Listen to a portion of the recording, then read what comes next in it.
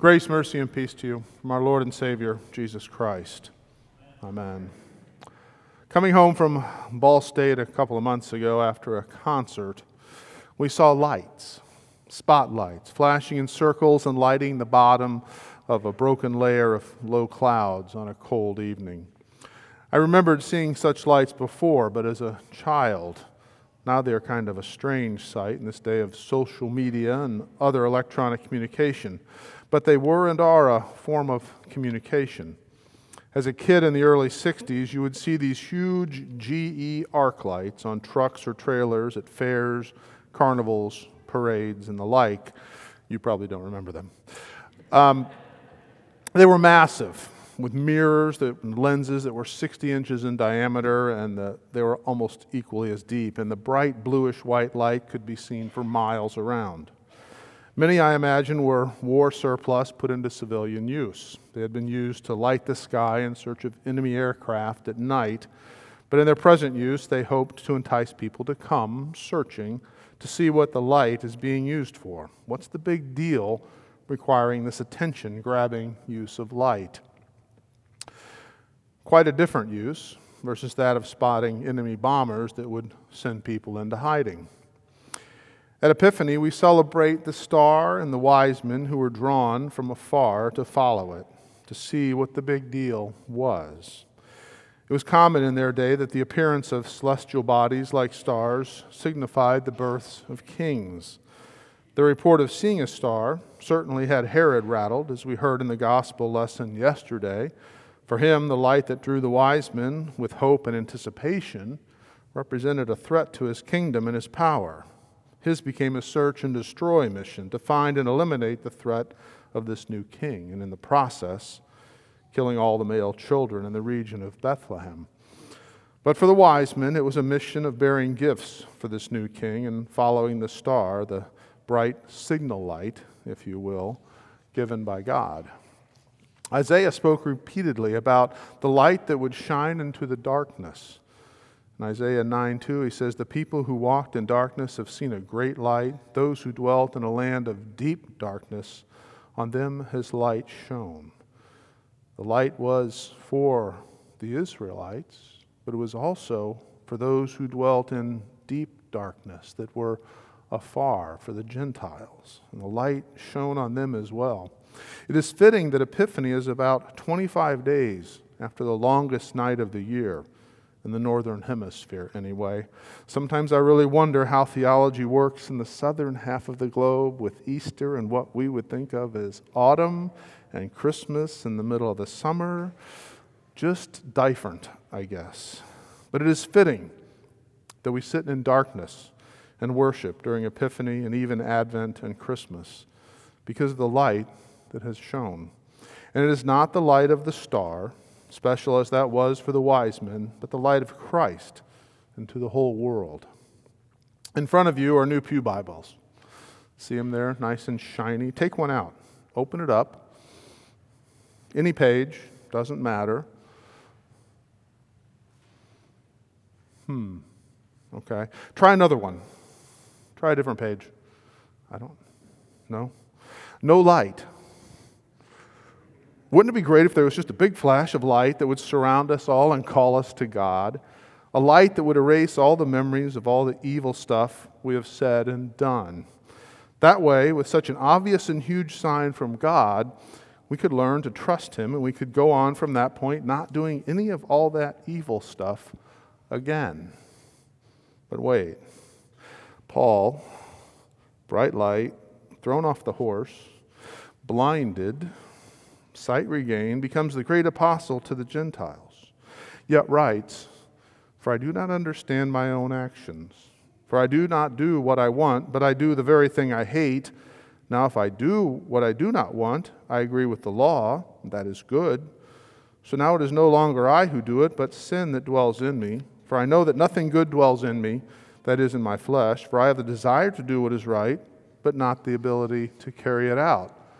For I do not do the good I want, but the evil I do not want is what I keep on doing. Now if I do what I do not want, it is no longer I who do it, but sin that dwells within me." He knows what not to do, but he keeps doing it. Paul, great apostle. What if we had God present with us like a big pillar of fire in the darkness? Ooh, that kind of light would simply scare us away. With no desire to be near a God of such power and might, the light would instill fear, like the searchlights looking for bombers sending us into hiding, or like the light on Mount Sinai that all the Israelites went, Moses, you go, we're staying here. So the light comes instead, yes, a star, but the light is truly the child. Jesus said in John 8:12, I am the light of the world. Whoever follows me will not walk in darkness, but will have the light of life. The fact is that in this life we live in darkness. And if we are honest with ourselves, our sinful nature likes the darkness. It hides us, we think, from God, the God our sinful nature is afraid of and hates. But this darkness has been penetrated to the life and the coming of Christ into the world for all nations and all people. The coming of God into human flesh, not as a terrifying blast of light or fire. He's come as a small child, an infant. God has walked with us in this darkness of sin that envelops us. He knows our Paul-like struggles against sin that is in us. He intimately knows our human condition, and his desire is to be with us. Not only that, he also desires to be in us through baptism to save us. Oftentimes we simply like stumbling around in the dark. We have gone through Christmas wanting more and more and more, blindly desiring more gifts, more food, more drink, more time, more money, more of what it is often that is not good for us. We easily look inward at what we want, and in the sight of God's law, it leads to shame, guilt, worry, even loneliness and depression, especially as we add to it our sitting in the darkness of winter. Then the love of God is shown to us in the coming of Christ. Isaiah 42:16, Isaiah writes what God speaks to him. And I will lead the blind in a way they do not know. In past they have not known, I will guide them. I will turn the darkness before them into light, the rough places into level ground. These are the things I do, and I do not forsake them. The wise men were certainly on a path that was unknown, seeking an infant king, meeting with kings along the way, being told to return and report back what they saw, and then a dream telling them to return home another way, guiding them. God wants another way for us. He wants us to know life and forgiveness. He wants us to know a conscience that is forgiven, free from guilt, and no longer afraid of God. We no longer need to be afraid because He has promised us, His children, that our sins are remembered no more. We confess, God forgives, God forgets them. It's hard for us to believe that. And the devil dredges them back up in our face. The devil wants us to know death and darkness. And it is an ever-present reality in this life where we will all, in fact, one day die. But God in Christ wants us to know that this life is not the end, and that eternal life in heaven awaits all who trust in His Son. Life, forgiveness, cleansed conscience, no guilt, no fear. These are the things God the Father does for us through the light of His Son. He will not forsake us, no matter how dark things may seem. We have the promise of Christ to always be with us. As you walk out of here tonight, look at the stars in the darkened sky. Imagine the wonder of the wise men as they followed one bright star to where Jesus was.